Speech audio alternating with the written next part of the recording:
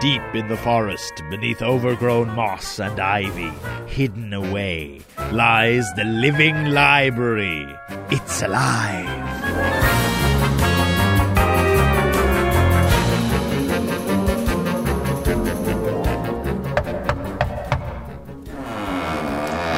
Hello? I'm sorry, this library isn't open to the public, and especially not to kids who pick their noses and then flick through the pages of my beautiful books with their gooey little fingers. What's that? You have a library card? Ugh, fine. I really should put a gagging spell from my big book of magic on all the annoying little shrimps who visit us so they don't tell their big-eared friends. Look at the muddy footprints from our last visitor. Oh wait, that's a paw print. Must be from the werewolf who lives on the 3rd floor. It's not a full moon yet, Fluffball. Go back to bed. All right. Well, if you've searched out this particular branch, you know that we're filled with books on the strange and supernatural in Ireland. The wicked kings and queens, the nymphs and pixies. Every single unusual event in the history of this country is captured on these shelves. As sure as my mother called me dusty covers, we have them all. Excuse me, are you laughing at my name? So, what kind of story do you seek? In the flooded basement, we keep the waterproof books about giant fish, and on the high shelves over the door are true stories about headless phantoms. You'd need to be really tall to look at them, though. Why the sad face? Is it because you're self-conscious about being so small? I mean, how old is this kid, 2? Well, I can tell you some very little people have managed to cause quite a lot of trouble, despite their size. Let me guess. You're from Derry. I knew it. I have just the book for you. Follow me over to the tower here. Try not to touch the walls. The the red paint is still wet.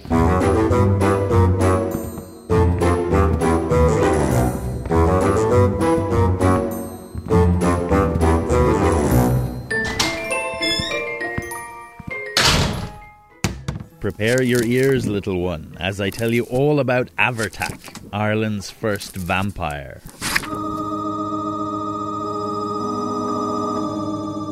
1897, a novel by Irishman Bram Stoker is released about a blood-sucking nobleman in Transylvania, Count Dracula. You'll probably never heard of me, so just loosen your collar a little. No reason. Over the years, the story of a creature who had to drink the blood of humans to stay alive became famous across the world.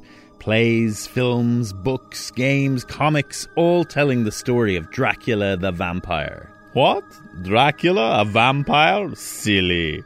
Just open your window and invite me in, please. Yes, everyone has heard of Dracula. Oh, whatever. So where did the inspiration for such a dreaded creature come from? It's a common belief that the character was based on Prince Vlad III of Wallachia.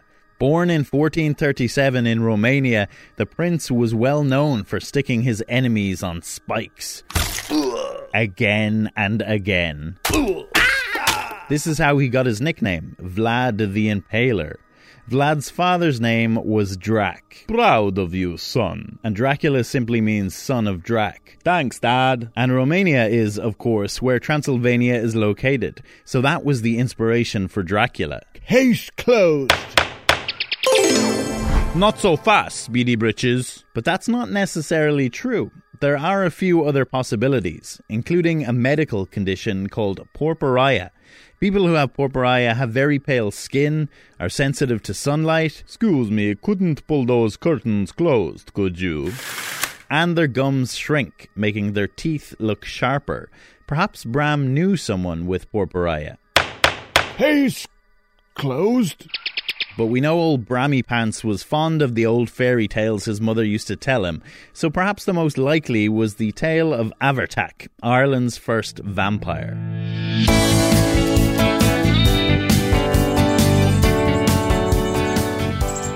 We go back now to ancient times to visit the little town of Sladaverty in Derry. I think we need to change the music. more like it. As you can hear from the music, Sladavarti was not a happy place. It was ruled over by Avertak, a very small man who made up for his size with his huge temper. Now, while in ancient times, warriors and leaders would have been made up of people who were almost giants, Avertak had a few tricks up his sleeve. Literally. He had learned magic from the Druids and was now a powerful sorcerer. Following a battle, Avertak was slain and buried in a field. Hooray! Yay! But the very next day, he was back. Boo! And this time, his eyes glowed green and he gave off a foul smell. P.U. I thought he was bad the first time. He was one of the Knave Marv, the Walking Dead. But he wasn't just a zombie, because he would go door to door in the village and demand the villagers gave him a bowl of their blood. Blood, please. My mum and dad aren't in, and I can't open the door to strangers. Okay, bye. Okay, bye. Aha!